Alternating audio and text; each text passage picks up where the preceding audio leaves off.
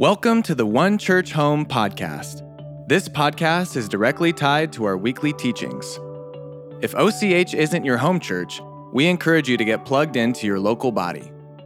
We pray the sermon blesses you as we press into the Word of God together.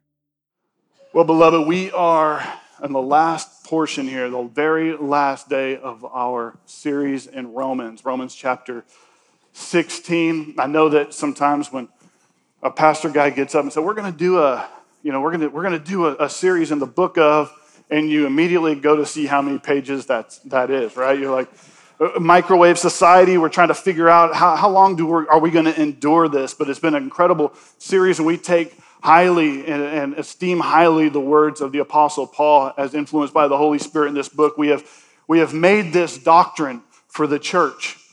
This is how we not ought to live or should live. This is how we need to live. And last week, Pastor Ian showed us the importance of proper community, running shoulder to shoulder with people, experiencing people, walking with people, and living life with one another through Paul's 15th chapter of the book of Romans. He also made a solid distinction of why doctrine is so important.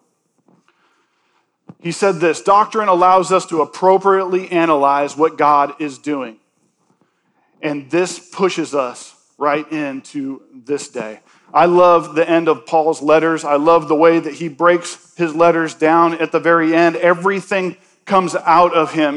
It's almost like he's on his knees pleading with people to just listen to what I'm saying. This is the right way. His heart comes out. He reveals himself in just powerful ways. You can look at all of his books, every letter that he wrote, and nothing changes in this one. He gets very, very serious about everything that he talked about through the entire 15 previous chapters. And today we see that he puts a strict warning, just big red light out there saying, I want you to stop, I want you to hear me. And then he brings an incredible promise on the back end of it. And I'm excited to jump into that. Now, in this chapter, just to give you some context, he starts out and he just really blesses people in Rome. He actually, there's 35 names brought up in this chapter. And several of them he is exhorting, he's encouraging, he is greeting along the way. And they aren't people that are just necessarily all big-time church leaders. They're a lot of the people like you and me that are in this room where we're just trying to serve the Lord and serve one another. We're lay workers, if you will. And he exhorts them and he lifts them up. He shows us that as we serve the Lord together, we are brothers and sisters in Christ. Spurgeon says it like this: don't let us think of the distinguished Christians exclusively so as to forget the rank and file of the Lord's army. Do not let the eye rest exclusively upon the front rank, but let us love all whom Christ loves. Let us value all Christ's servants. It is better to be God's dog than the devil's darling. Come on, somebody. Paul, without a doubt, giving a great example for us how to speak to one another appropriately, and I do encourage you to look through that chapter. Now, sandwiched right in the middle of exhortation, of greeting, is this specific warning we were talking about. And so what we're doing today is we're looking at Romans 16, verses 17 through 20. And I want you to hear specifically these first two, and then we get to celebrate in the last two. Verse 17, now I urge you, brethren, note those who cause divisions and offenses, contrary to the doctrine which you learned, and avoid them. The last 15 chapters of doctrine is what we've learned. For those who are such do not serve our Lord Jesus Christ, but their own belly, and by smooth words and flattering speech deceive the hearts of the simple. Verse 19, for your obedience has become known to all. Therefore, I am glad on your behalf, but I want you to be wise in what's good and simple concerning evil. And the God of peace will crush Satan under your feet shortly. The grace of our Lord Jesus Christ be with you. Amen. So we're going to do a little Bible study this morning. We're going to do a little bit of word study along the way, but I think we need God's help. So I'm going to pray. So Father, I thank you, God, for this moment. I thank you, God, that you've given us your word. I thank you for brothers in the faith like Paul who are bold enough to walk it out. Lord, help us today to hear your word. God, to meditate on your word. And God, then to do your word. In Jesus' name, amen.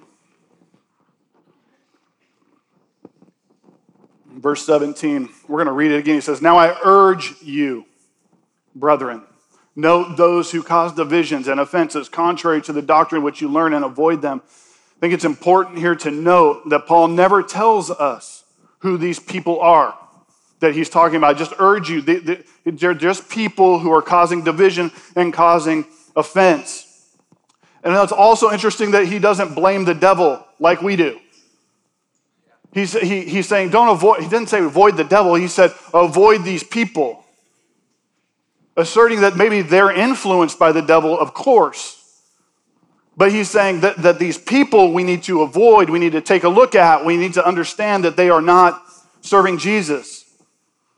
It could be a broad stroke of mention, like avoid these people, just a broad stroke, or does he have somebody specific in mind? I'm not sure. He doesn't say here, but I think that's like actually classic Paul. He doesn't reference exactly who they are, and he avoids them. It's exactly what he tells us to do.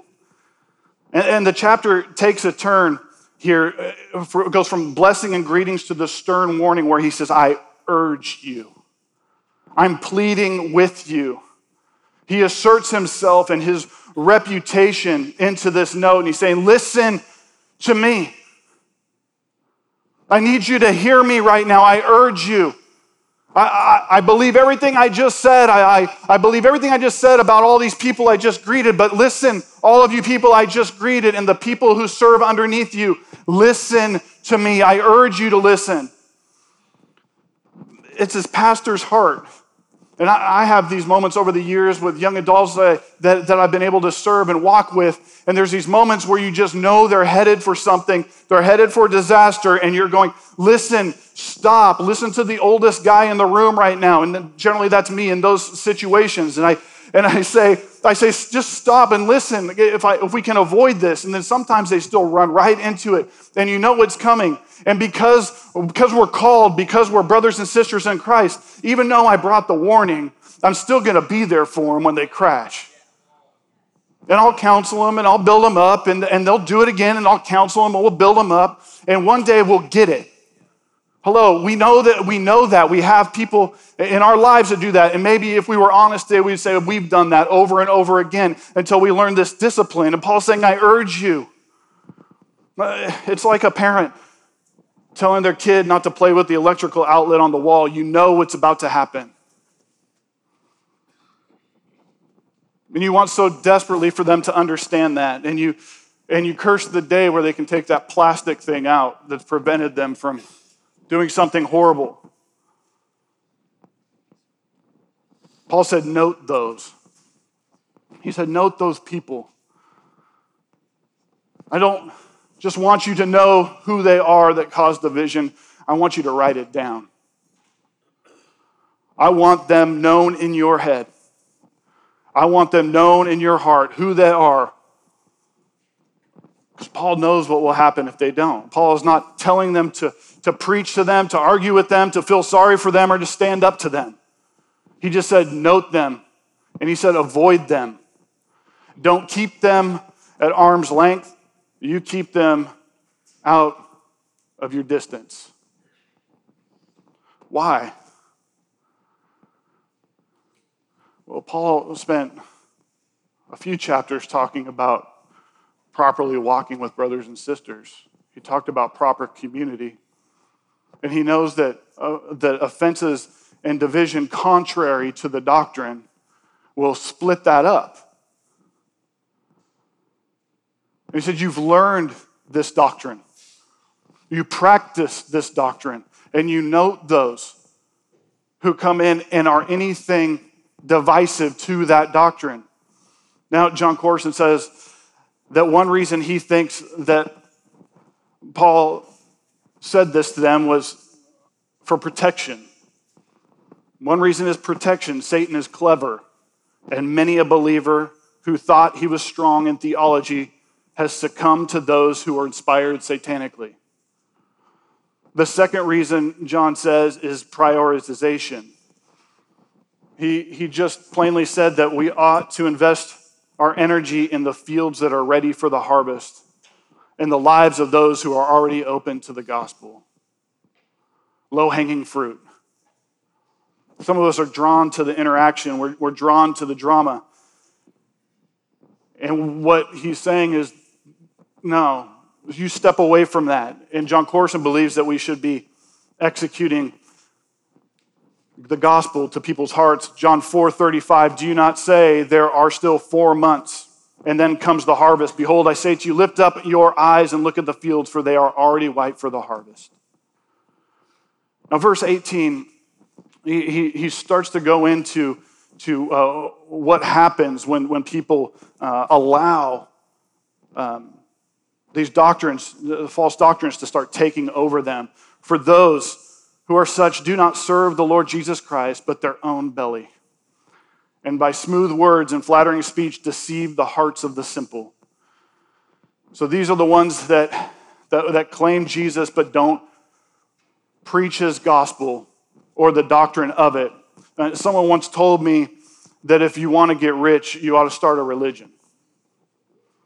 They told me that when I was 20 years old and I was coming up as a young minister, and they just said, look, here's the facts. There's going to be a draw here and there's going to be a draw here, but there's only one way. And he said, those who want to get rich, they start going this way. And he said, you be who God called you to be, and that's the person that wants to concentrate and focus on what's right in the eyes of the Lord. You want to be obedient. You want to stay strict to doctrine. So Paul is really actually talking about people who've gone this route, and they use their smooth words and their flattering speech to get there.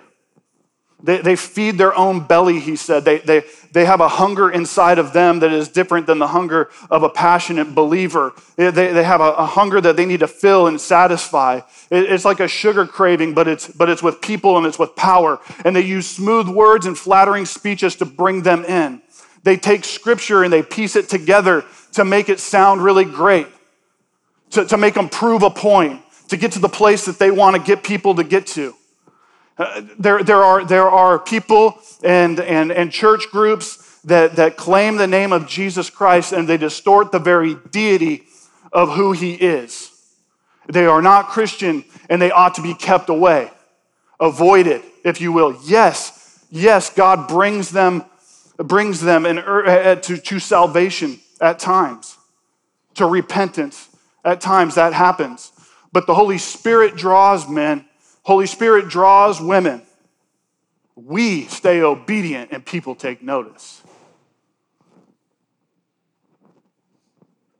The evangelical Protestant church of today has to have their heads up just a little bit in this and take a look at some of the things that have crept in. And I'm not going to spend a lot of time on this, but the pantheism and panentheism has taken the church by storm in the last 10 years. Then this is an idea, in short, of like a universal God. Like the universe is great. And then it starts breaking down. It's like, okay, well, isn't that kind of an Eastern religion? That's not really Christianity. Not until somebody says God is in everything. God is in the tree. And God is in that grass out there. And God is in the ocean. And God created the ocean. God created the tree. God created the grass. He's above things. He's set apart from these things. He is the God of creation. He's not in creation. Now, he is not in anything except a human being who invites him after he's been drawn to the Lord for salvation. Then the Holy Spirit comes in. People themselves aren't divine. People themselves are not a deity.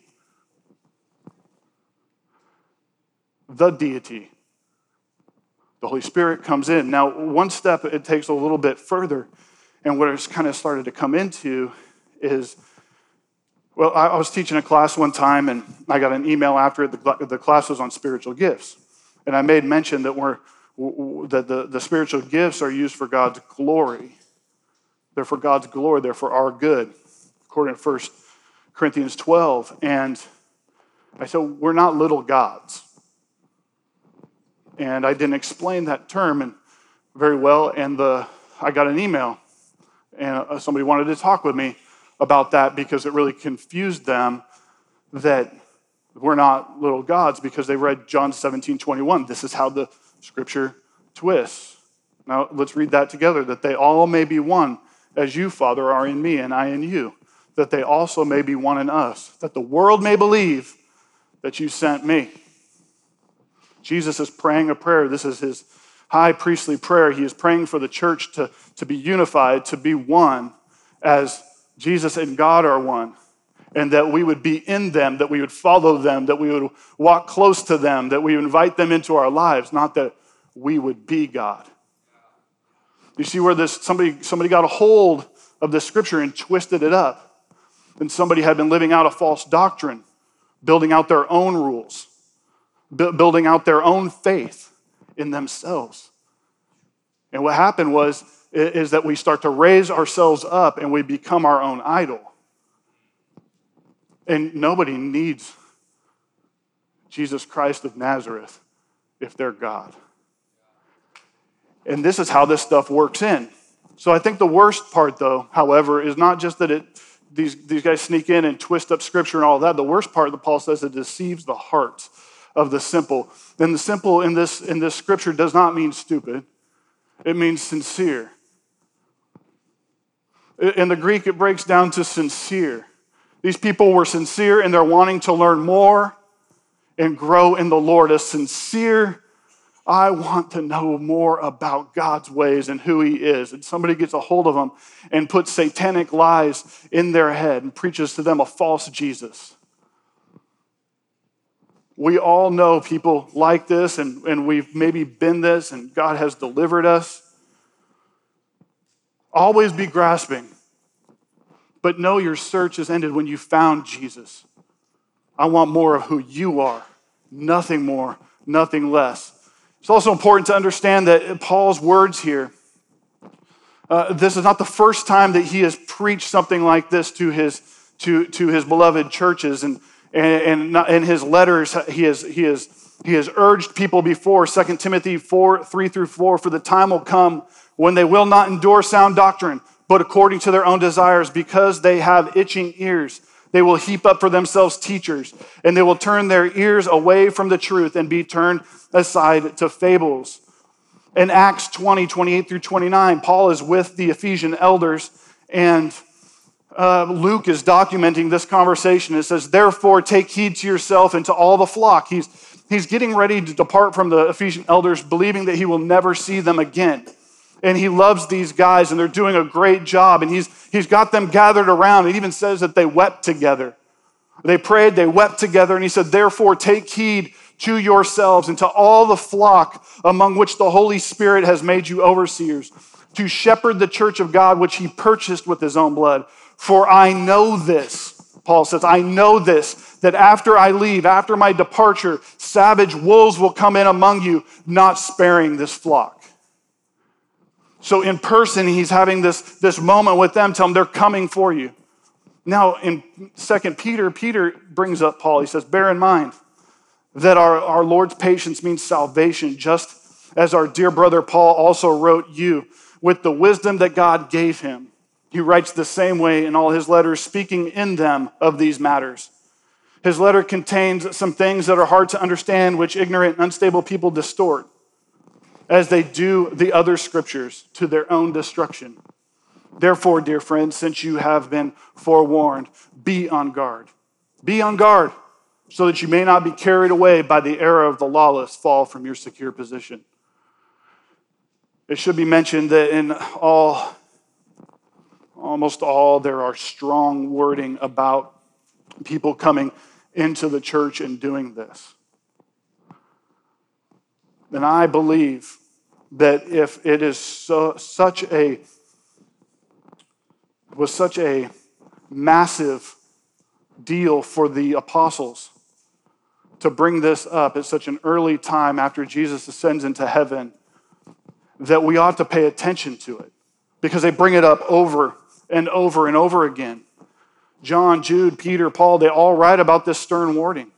Even the Jerusalem Council dealt with this. The apostles in the Jerusalem Council, they dealt with this on the things that were going on in Antioch up to the north. Gentile believers were coming to know Jesus, and then believing Jews came into the area, and they told them, well, you're going to have to get circumcised, and you got to follow our rules of eating and all of that kind of stuff. And Paul went through the roof. So Paul went up to Jerusalem and met with the Jerusalem Council, with the other apostles, and talked it over with them. And in that moment, the twisting of what was put on them in Antioch, and then what also was going on in pagan beliefs, apostate beliefs in Antioch, the Jerusalem Council, they drew up a letter to send back to Gentile believers. And they do mention in the letter strong wording around things of sacrificing food to idols. These were the pagan worship going on in their area. They built safeguards, but they said, you don't have to do the circumcision. You don't have to follow the eating rules. Just don't do these things, because that will infiltrate the church, and that's not going to be good for you. So from the very beginning, as our faith was being born and our faith was shaped by Jesus and carried out by the apostles, they've been warning us of this. Okay, thank God. Verse 19, here we go. For your obedience has become known to all, therefore I am glad on your behalf. I am glad. Come on, somebody say glad. We need to get back together here. All right. I am glad on your behalf, but I want you to be wise in what is good and simple concerning evil. Paul reiterates here what he said in very first chapter 1, Romans 1:8. First, I thank my God through Jesus Christ for all of you, that your faith is spoken of throughout the whole world. Now, this is a strong moment. The church of Rome technically is not a church that Paul planted. He may have sent missionaries over time, but he didn't evangelize this area at this time himself. They had heard of him, and he had heard of them. That's powerful. He's proud of this church. He is glad for this church for their obedience. Even though it wasn't his, this shows humility. He's glad for this church, excited for this church because they serve God. And I can't help but think, as a pastor here on this staff, I know our senior pastor is away today. Pastor Ian is going to the beach with his family. He deserves it. He needs it, the whole family. And we bless them as they do that. But as just a pastor here, somebody who cares for this community, wants to serve this community, I want us to be a place, a church that people look out outside of these walls and they go, that place, they believe what they say. They do what they say. They show up for each other. They show up for their community. People could look at us and say, that is an obedient place. Come on, somebody. That's good stuff. When people pull into the parking lot and they see our greeters, our parking lot team, and they're waving at them and hopefully smiling at them and cheering them on to a parking spot. And as we come into the house, and then there are people at the welcome tables, at the welcome center with Connect cards in their hand. Hopefully we're connecting people. Hopefully people are getting a donut with a smile and a cup of coffee that isn't too strong. And we can come in here, or maybe it should be stronger, and we'll talk to each other more like, you know what I'm saying? We'll praise and we'll glorify God, but then we'll walk out of here on a Sunday afternoon. We'll go to all of our restaurants in this town and in this county, and we'll go home, and then we'll go to our places of work, but we won't just going, man, I'm going to go back there on Sunday, and it's going to be fantastic. It will be more like impact our world, impact our community, change the world that God gave us, and let's do this together. We have the opportunity to be that church. We are not old enough to be set in our ways, but we're attached to something that was from the everlasting. And it's been charged to us to carry that torch forward. Amen? Amen. In saying this, Paul slows it down. Be wise in what is good and simple concerning evil. Be wise in what is good is the best defense against dividers and deceivers. Have wisdom. James said you can ask for wisdom. Ask for wisdom. Have wisdom to good. What is good? Often we say what's not good and what we're against. I want to say what we're for. This is what we're for. We are for the Word of God. We believe it. We believe it is God-breathed and inspired by Him. We are for the power and the presence of the Holy Spirit working in and through the believer. We are for evangelism. We are for serving. We are for the orphan. We are for biblical marriage. We are for repentance. We are for prayer. We are for one another in this community and outside the walls. We are for the healing power of Jesus. We are for children. We are for helping the hurting and the hungry. We are for the unborn. And we are full of Jesus. And we love His simple gospel of Jesus Christ. We are for Jesus, the Word from the beginning. We are for Jesus, the Son of God. We are for Jesus taking on the cross. We are for His resurrection and His ascension to the right hand of God. We are for His return. It is Jesus, the Messiah, plus nothing. Because that's the gospel of Jesus Christ. Nothing added, nothing in between. That's who we are.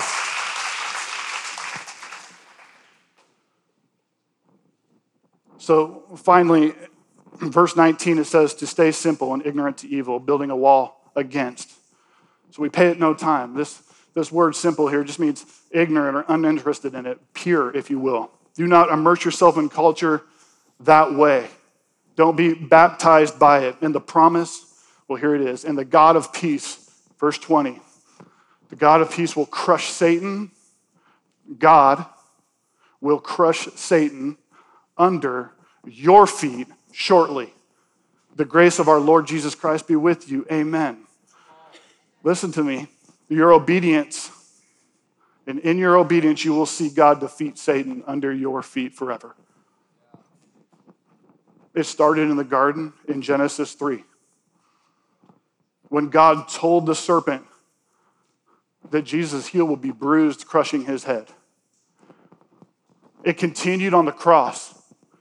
1 Peter 3:24, who himself bore our sins in his own body and on that tree, that we, having died to sins, might live for righteousness.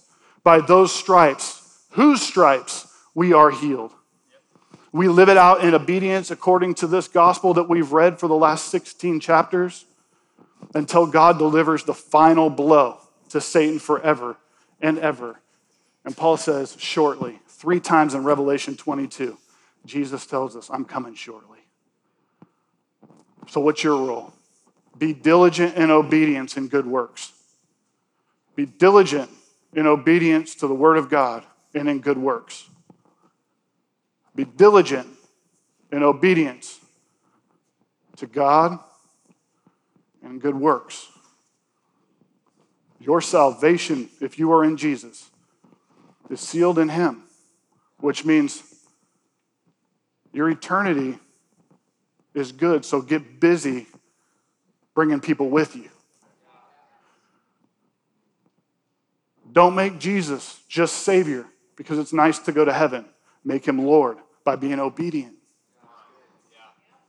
And the promise is Satan will be crushed under your feet by God. I love that. God's role, to crush Satan under your feet. I think that's a pretty good one. Now check this out as we wrap up. I didn't have them put this on the screen. It's not for dramatic fashion or anything. I just thought I'd do this morning. Paul goes on to finish this chapter. In verse 21, he said, Timothy, my fellow worker, and Lucius, Jason, and Sosipater, my countrymen, greet you. I, Tertius, this really stumps people. I, Tertius, who wrote this epistle, greet you in the Lord. Paul spoke the epistle. He had a guy write it down. Maybe he had bad handwriting. I'm not sure. But Tertius took care of it. Gaius, my host, and the host of this whole church, greet you. Erastus, the treasurer of the city, he greets you. And Quartus, a brother, the grace of our Lord Jesus Christ be with you all. Amen. Now, people think sometimes that Paul is like a lone wolf. This is his life group. These are the people he's doing life with. Proper Christian community, not the idol of Christian community, not social club gospel. That's where I go and that's where I hang out and those are my people. The people that Paul ran with helped promote him, helped push him, and he did the same for them. They cried together. I'm sure they laughed together. They ate together. They rejoiced together. They joyed together. And I think that's pretty great. And I think that's a great example because this is one of the last pieces of the puzzle, I think, to the book of Romans that we need to get in us. Proper Christian community. If you don't have people in your life that are pushing you to Jesus, you have to evaluate it. Strong. Now, the very end, verse 25 through 27, I love his prayer, his final benediction here. Maybe we would get on our feet for this one as we speak this out and then end this chapter, this book, and we'll pray and we'll go out and make a difference in our community.